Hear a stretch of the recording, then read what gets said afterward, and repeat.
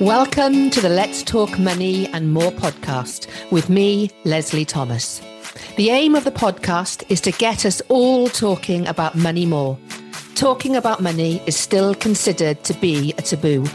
We don't talk about money enough. Women don't talk about money enough, and that needs to stop.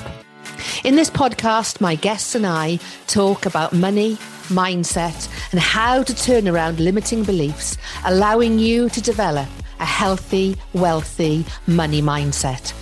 Our relationship with money doesn't just affect our finances, but impacts every aspect of our business, and most of all, our own sense of self-value and self-worth. By mastering your mindset, you can in turn master the money you make in your business.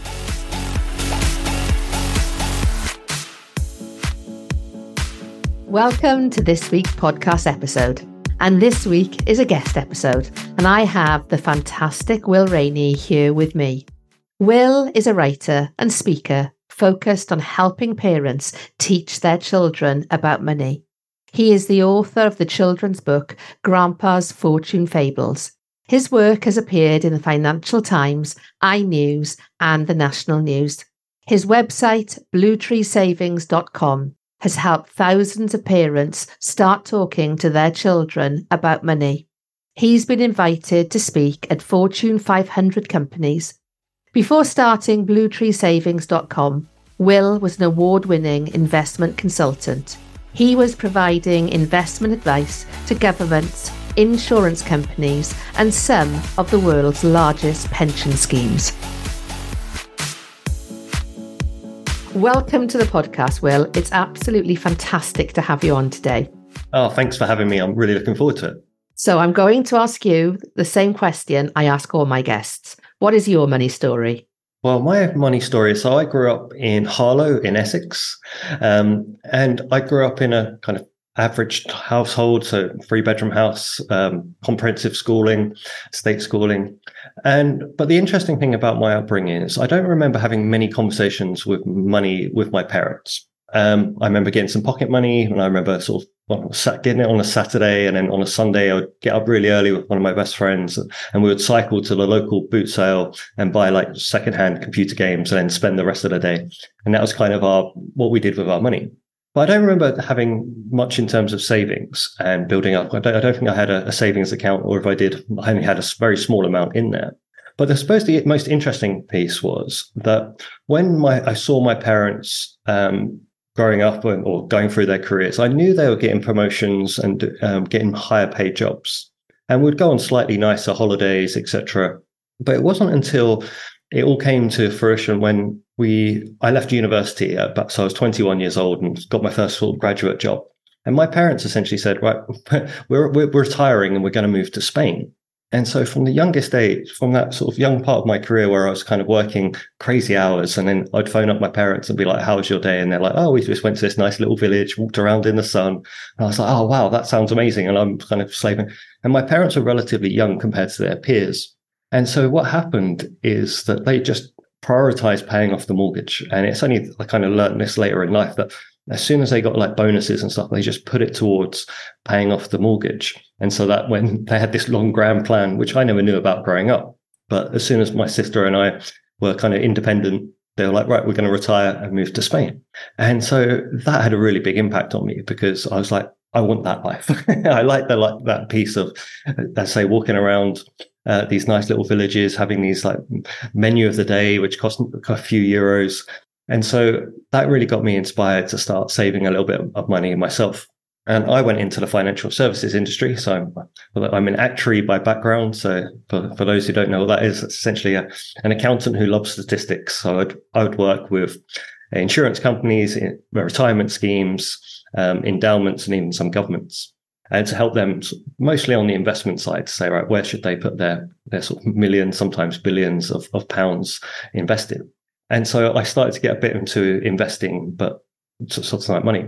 And so that kind of just led to my kind of story of being interested in trying to work hard, but kind of save and have this kind of mission to, right, think about my savings and having the benefits of it, because I essentially got to see the benefits of it from my parents. And I was like, I want that. And I think I felt very fortunate about that, because most people don't really get to see the benefits of savings, especially that kind of multi-year, even like decades kind of planning approach that my parents went through. And so it was really nice, especially as they never had super high paying jobs. They got paid well, but compared to their friends and colleagues, etc., they retired much earlier. So that's kind of the biggest impact on my money story, that's led me to be able to be really interested in it and have that kind of savings mindset. And it's great to have a story where your parents have been an inspiration and created an aspiration for you as well, because so often we hear a story that's been given to us by our parents that tends to be around the things that you don't feel you can aspire to. You don't feel you are worthy enough. You don't feel you're ever going to be able to do better than your parents have done, etc., etc. What do you think created that mindset for your parents? So I think it's probably more my dad's money story. So my dad grew up in Northern Ireland. Unfortunately, his parents died when he was in his teenage years, and so he had to get an apprenticeship. And so when he moved over, he essentially had a really poor upbringing. He had 3 brothers that he had to share a room with. So my dad always had this mentality of, when he moved over to the UK and started to work, he's always said he never wants to be poor again. And that he had that mindset. So he always wanted to have that security, have that money. So when he worked, he had that kind of backstory and motivation to save. He wasn't of the mindset, I need to prove to anything, because he moved to a different country. He's got no one to prove, all of it, everyone. It wasn't that kind of mindset that many people who potentially did have more of a poor upbringing, they kind of, I've made it, look how much I've made it, and sort of show off to show off that. He didn't have that. He was much more, I just don't want to be like I was in the past, and therefore I want to be secure. So he had that mindset, which again, I think hasn't really impacted on, because we had a relative, my parents, and my dad in particular, we had a food or money, anything when we were growing up. So it's a different mindset. It's more about the benefits of that piece, rather than, I say, my story is kind of linked to my dad's story, but it's totally different, if that makes sense. It does, absolutely. So how has that fed into how you are bringing your children up? Yeah, so I moved from the UK to Hong Kong in 2014 with the job that I was working at.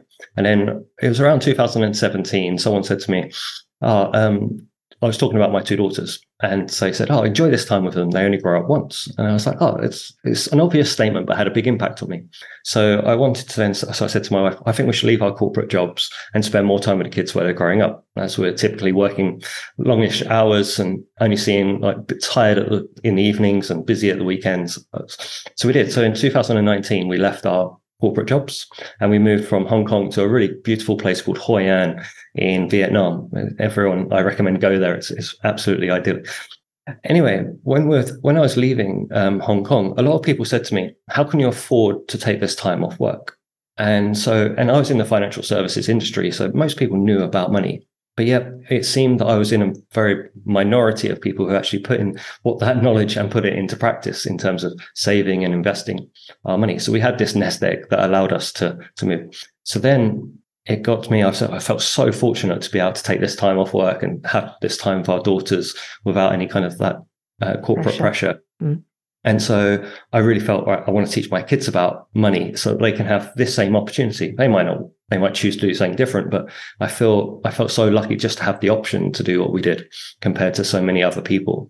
And so, so that's why I've started from, I think my youngest daughter was about 4 years old when I started saying, right, I'm going to really sort of teach them about money, but not try and lecture them, but more guide them and try and make it as fun as possible. So writing stories and coming up with fun analogies to make it interesting for them, and try and do it consistently rather than, I say, I'm going to sit you down and we're going to have a whole weekend of money. It was much more, right, when going to bed, can I think of adding in a little money story to maybe a story that I'm already telling them from a book or something like that.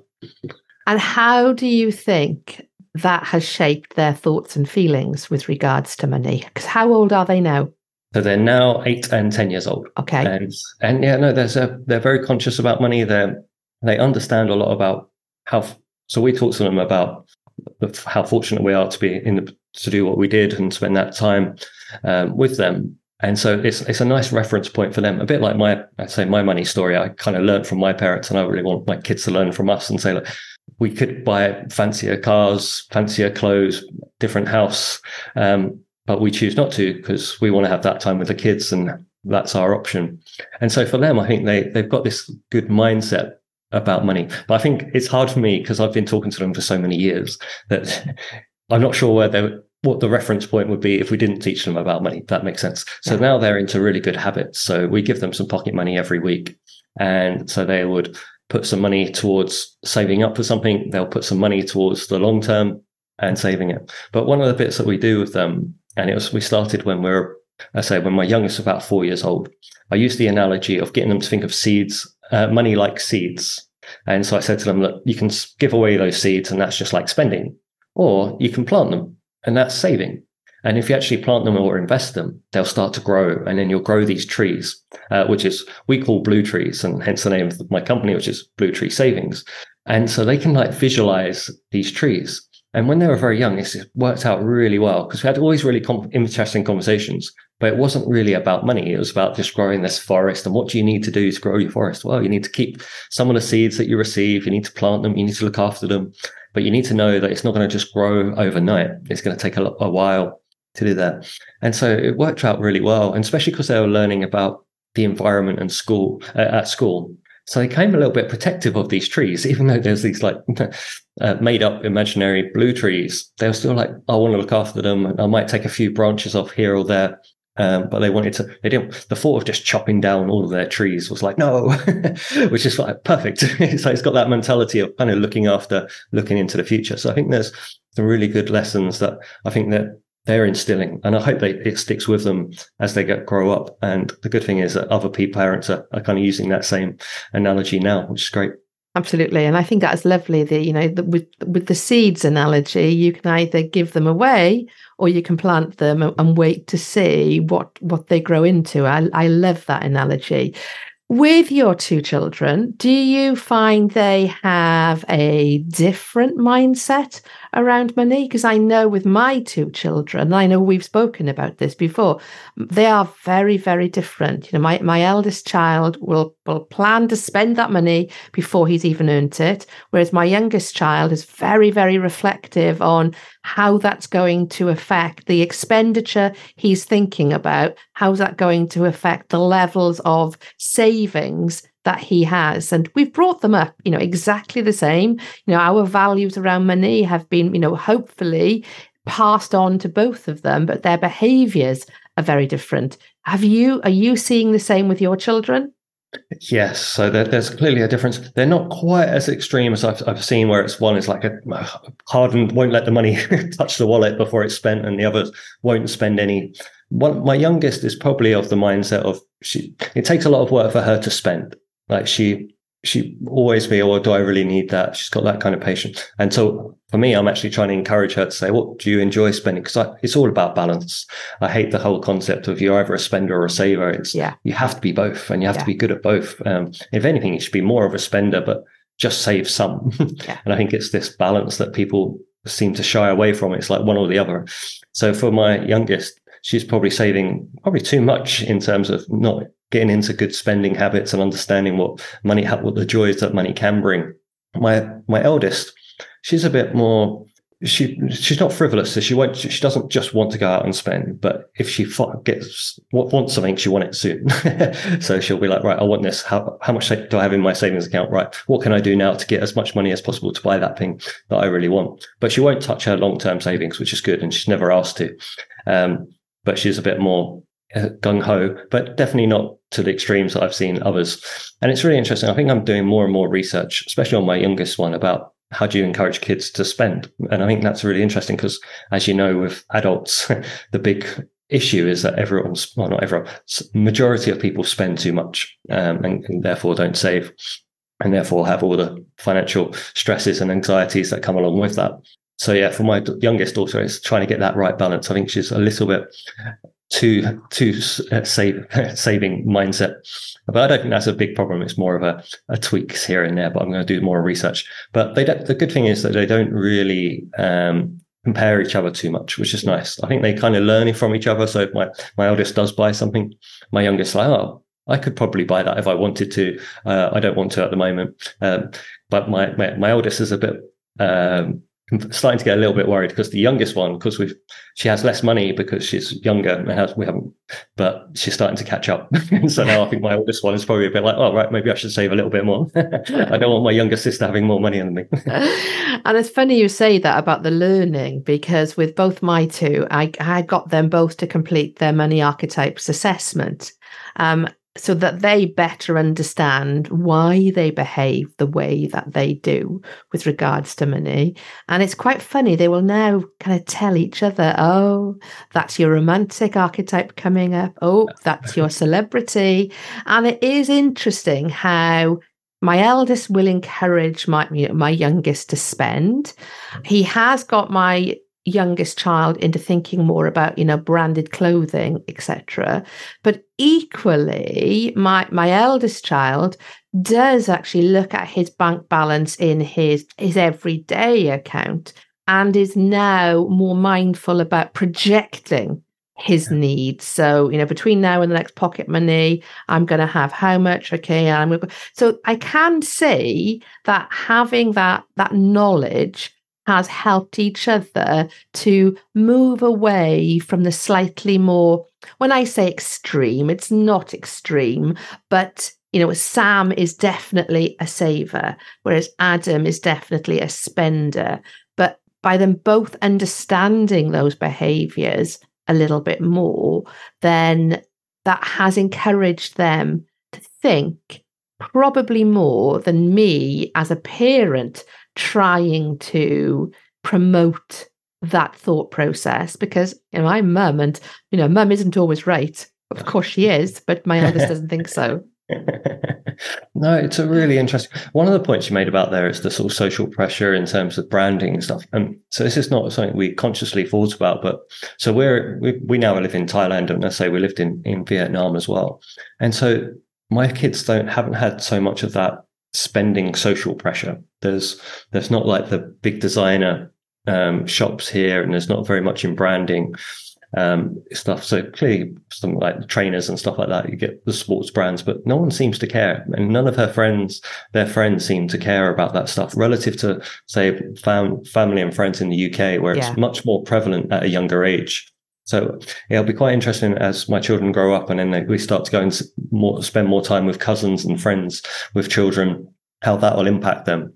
But at the moment, I'm quite liking the fact that they seem not too worried about what other friends are buying and wearing, etc. But it's an interesting development.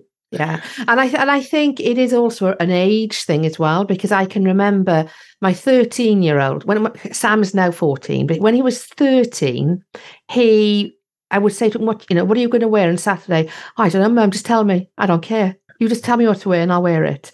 And then all of a sudden, almost overnight, from hitting his 14th birthday, all of a sudden, Mum, don't go near my wardrobe. I'm getting rid of that, and that.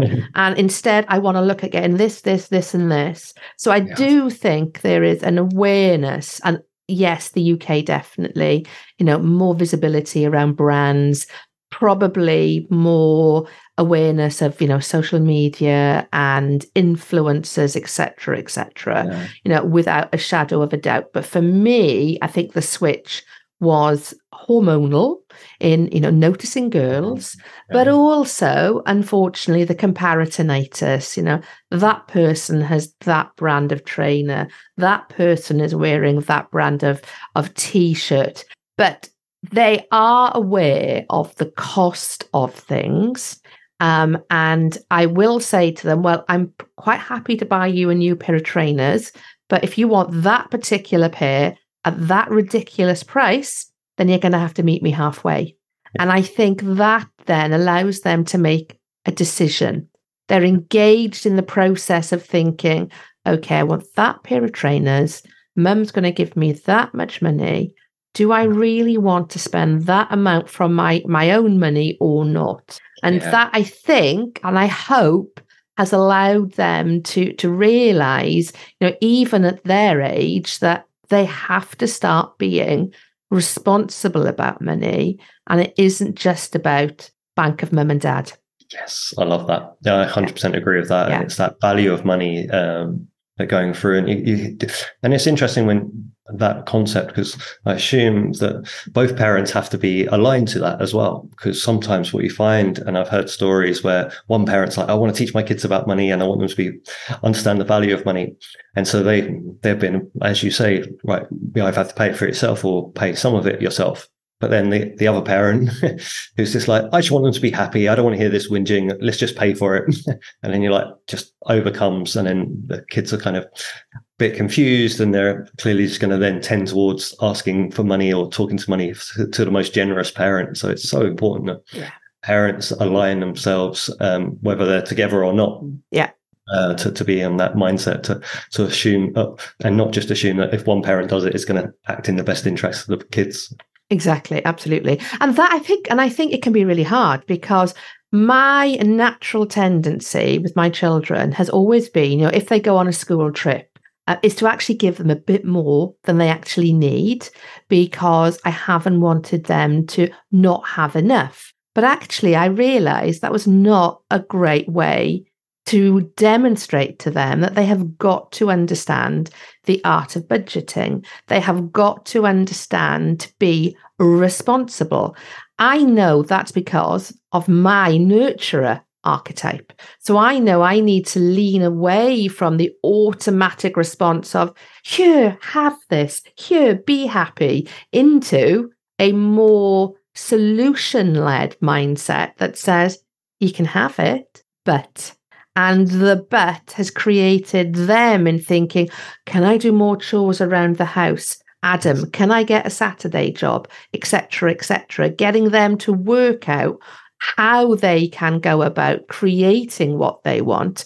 My natural tendency is to be a nurturer in the sense of that money archetype, but that's not necessarily the right set of behaviors to be leaning into if you want your children to have the right values themselves around money. And I think it's really important to be aware of your tendencies and not to automatically to do what you think is the right thing, because it's usually based on emotion.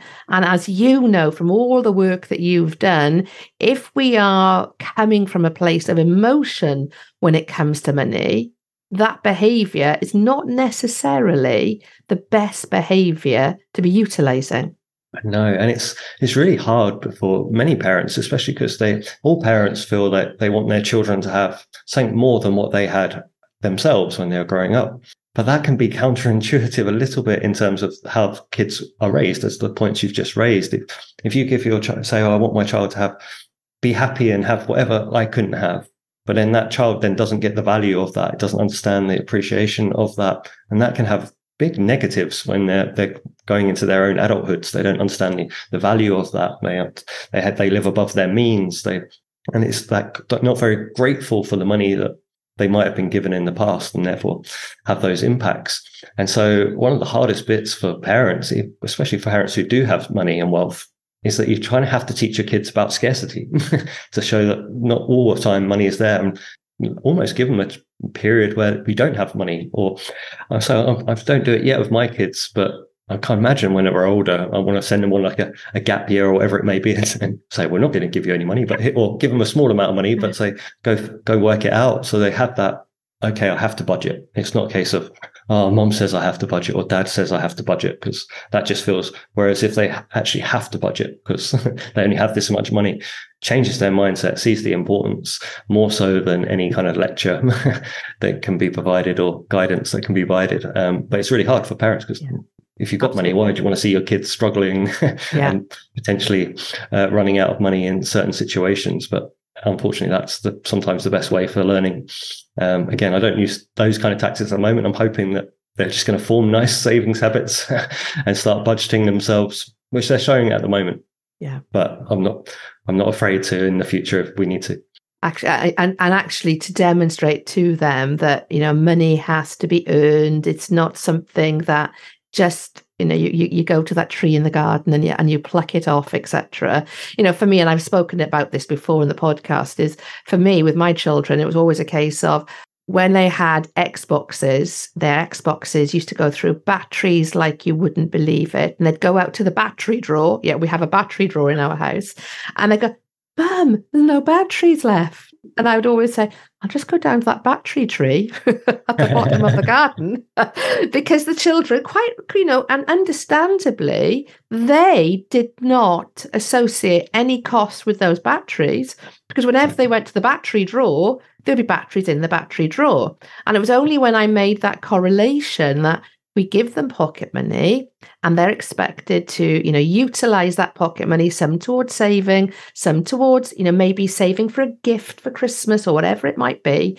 But actually, they just saw the batteries as being a never ending supply. Yes. And it was only when I thought, hang on, I need to make them aware that it does cost money to put those batteries into the drawer.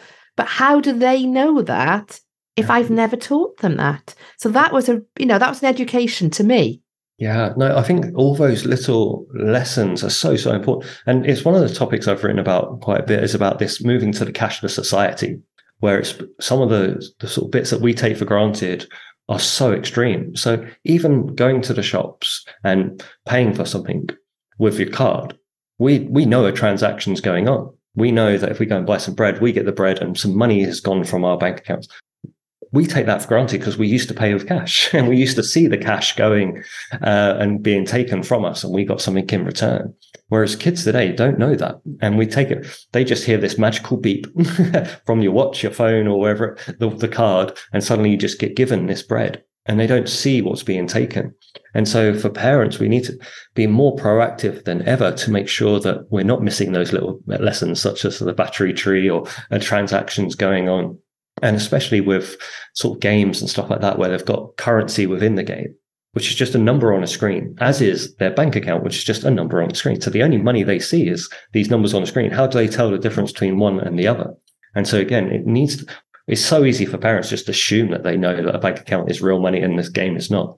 But I've heard horror stories, so many horror stories of kids spending real money thinking I thought it was just in a game. I didn't realize it was connected to a credit card, and buying these covers for imaginary guns or whatever their game, robots or whatever they're playing. And so it's really important that we find ways. And what you said about pocket money is just the best way in my mind. I think it's the most underrated financial education tool there is, because it allows children to start using money and making decisions, and importantly, making mistakes. Yeah. But the mistakes, the parents have to let the kids make the mistakes and suffer the consequences of their mistakes, which is really hard for a lot of parents, because they're like, well, I've got the money and my kid's upset. Why don't I just give them the money and everything's happy? But if they don't, and they just see that, oh, it's okay, I can just spend, my parents will just give me some more, because eventually that could easily lead to, oh, I've spent too much. It's okay, I'll just go, mum and dad won't give it to me, but the credit card company will. I'll just carry, and you can see how that continues going forward. Yeah, absolutely. And, you are so right that the contactless society, and I hadn't actually made that connection. So that was brilliant. They just like my boys did with, thinking the batteries just turned up in the drawer. It's exactly the same with regards to the ping with the contactless card, and children not actually making a connection that anything is going on in the background. And I think, again, what is happening here is we are making it harder for children. When we were younger, we were physically, or at least I was, and I presume the same for you. I was physically given, and I can't remember how much, it might have been a £5 note or a £10 note, in my hands. That was my pocket money. So I physically got to feel and touch it. Yeah. Whereas today, with my boys, it's a Go Henry transaction, basically, from my bank account to their bank account. So it's understandable to a certain extent. They just think the money happens, as opposed to them actually getting. And it's funny, you've just sparked something in my mind. My dad, their grandpa, is very, very generous with them. Whenever he sees them, he will give them 30, 40, £50 in notes. And you can see, you go, look, we've got this. And they don't really understand what to do with it because they're now so used to just handing over their card whenever they go to make a transaction. My dad is a big believer in cash, over anything else. But for lots of children now, when did they last see a check being written? Can't remember the last time I wrote a check. So that's no longer really an everyday currency. How often do I have cash in our car, in our purse? I only have cash in my purse now when my parents have given my children the cash, and my children say, Mum and Dad, you have the cash, put it onto our card. Because they don't see the value in the cash, because for them, the exchange happens on the card. So that's a really good reminder that we do need to make children aware of that whole process of what happens in that contactless transaction. Yeah, so it was interesting. When we started doing pocket money, we tried to do cash for all the reasons I just kind of mentioned about the transaction and feeling but it's really hard to have the right cash. So even if you wanted to, you might have some, but you wouldn't have it in the right denominations to spread it out.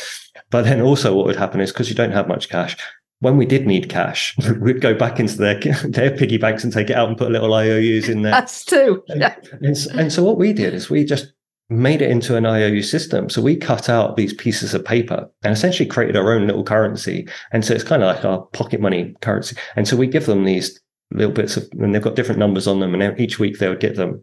And so then when they want to buy something from their money, because they haven't got their own cards at the moment, they would have to give us the sort of tokens back, and then we'll pay for it. So again, they're starting to see that exchange. Money and currency and transaction, and they also get to see the money and sort of build it up in their little pots, which is lovely. So see their savings. But now my eldest is getting a bit older. She doesn't look at it as much, but I think she's got the most of the concepts now. So now that if we did give her a card, it's a bit harder here where we are to do that. But if we did, I'm sure that she's kind of picked up those lessons. But I think if I just gave her a card straight away without those lessons, I kind of always think back to if I was a kid and someone gave me a card, especially one of those ones where it's got your own name on it. Yeah. I'd want to use it, no doubt.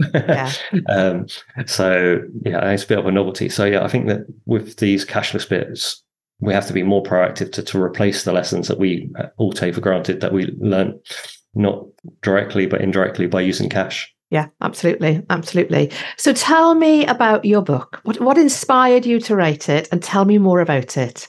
Perfect. Yeah, so I started in 2019. I started my blogging, just saying, here's some stories that I tell my kids before going to bed about different topics, about saving, investing, and some of them got picked up by the Financial Times. But anyway, I never planned to write a book. I just write them for parents. But then after a while, about 18 months, so the little stories that I had within some of the blogs, someone said to me, I should put those into a book because they're great and my kids will love them. And so I took the little stories that I had within these different blogs covering all different topics and put them into a story. So I had a nice kind of flow from a bit about the mindset about rich versus wealthy, to earning money, to looking after the money, to making the money grow, and then even to stories about tax and debt to make sure they hold on to their money in the future. But really, the whole book is using stories. So it's called Grandpa's Fortune Fables, and fables like a story with a kind of lesson to it. And so we've got this journey of grandpa, it's granddaughter talking about her grandpa on this adventure, and it uses the seeds analogy extensively throughout the book. And then you've got the granddaughter going through how she's using the lessons that her grandpa taught her to sort of start her own little business and use that money. And so I'm hoping that as children read through the book, they'll see themselves in Gail, the main character, the granddaughter, and start following in her footsteps. And what I've really tried to do is make sure it's kind of action-based. So it's not just about lots of knowledge. It's more about this little girl started to do this with her money. So that hopefully the readers will go, I want to do that with my money. And it's great that when I hear comments from readers and family saying, we read the book together, we had some really interesting conversations, and now my daughter or son wants to open this account, or has started their own little business, or is saving up for something else. And so, it's been really interesting. And the best bit about it has been I've been doing it with my daughters. So every story I try out on them. They'll either enjoy it or they'll fall asleep. One of the two. But I get that nice insights, and they'll come up with ideas of improving it or coming up with names and funny bits to make it more entertaining. So yeah, it's been there, and I've just been blown away by the warm the reception it's received, and it's going to be translated into numerous new languages over the next year or so. So I'm absolutely thrilled. That's amazing. And I think what you said there is so important with regards to taking action, actually using the book to inspire and to then actually take action. But what I love about it even more is the fact it's encouraging parents to have that conversation about money with their children, but in a way that they both feel comfortable. You're helping to remove the taboo that some parents feel with regards to, should I be having this conversation with my children? If so, how can I have it? Because isn't talking about money a bit icky? And you're ensuring that it's not any of those negative things. It's a really positive thing. 100%. And it really, children, especially sort of my daughter's age, so under 10, I haven't spoken to many children above that. But they love it. They just love talking about money. I went to schools, and so I kind of do like a little 5-10 minute little presentation. Then I just say, before I go on, has anyone got any questions? And just the amount of hands that just fly up with all different types of questions. Some talking about wanting to share what they've done with their money and what they've saved up for, or how they've started their own little business. But they want to know, where does money come from? Where did it first start? Who's the richest man in the world? And they're just so curious about it, but sometimes they just never get a platform to express their questions or interest in the topic. So I'm so happy when I do hear that parents are reading with their kids and they're having some fantastic conversations. But as you say, one of the great bits is it sometimes sparks the parents to start learning themselves, because they read the book, and lots of parents said, I wish I read this book myself earlier. But also it gets them to think about being a role model as well. Yeah. So as they read that and say, actually, if I want my children to be good at saving, I should be more vocal about if they are saving. If they're not saving, maybe I should start saving. Yeah. And thinking about investing, which the book sort of talks about how Gail sets up her own little investment account with the help of her parents. So it's that interaction that I really love, and I'm hoping it's a bit of a Trojan horse for all the parents to learn something in a non patronizing, confrontational kind of way, very simplistic language. And I think that's the amazing thing, isn't it? Is when you can reach people on that dual level.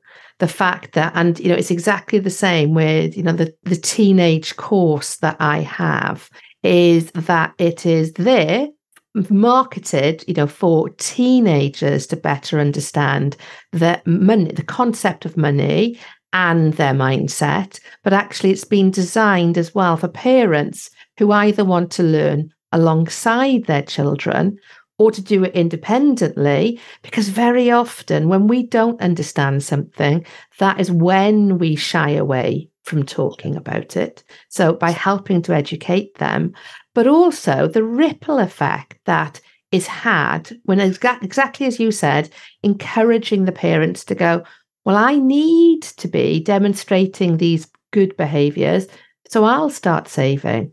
So the knock-on effect then is they are creating that financial security and starting to think about very intentionally what is available for them, which they may not have thought about if you and I had not created that sense of what I like to call the art of the possible. So well done for you for doing exactly that, and not just instilling that sense and what is what I'm looking for?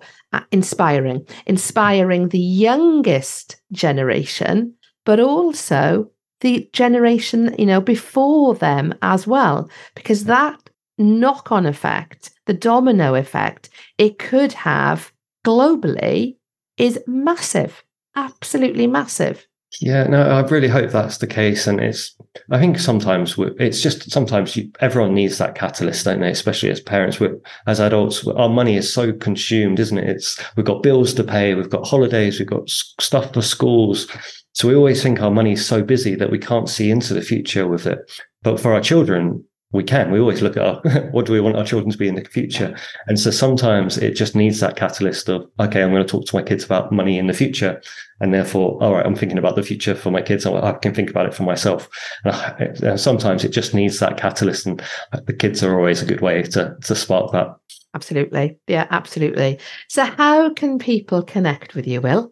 Perfect. Yeah, so the best place is bluetreesavings.com. So that's my website that has all my blogs, lots of information about the book. You can get the first two chapters for free to check it out yourself. I'm on most social media. I'm most active on LinkedIn. So just look up Will Rainey on LinkedIn and you'll see me there. And I generally put 2 or 3 sort of tips for parents about teaching the kids about money on there. But that's Brilliant. The website and LinkedIn are the best places. Perfect. Thank you very much. And those details will be in the show notes so people can easily connect with you. Thank you very much for your time today. I have absolutely loved the conversation. I would encourage people to go to Amazon to get a copy of your brilliant book and to start having those conversations with their children, because there's everything to gain and nothing to lose. Thank you very much. Oh, it's been a pleasure. I've really enjoyed that. Thank you. Thank you. Thanks very much for listening to the latest episode of the Let's Talk Money and More podcast. I really hope you enjoyed it. If you would like to better understand your relationship with money, then please head to the resources section on my website, the Money Confidence Academy, and download my monthly money mindset audit. This will allow you to create a benchmark for where your relationship with money is right now, and allow you to continue to measure it on a monthly basis as you do the inner work to improve it.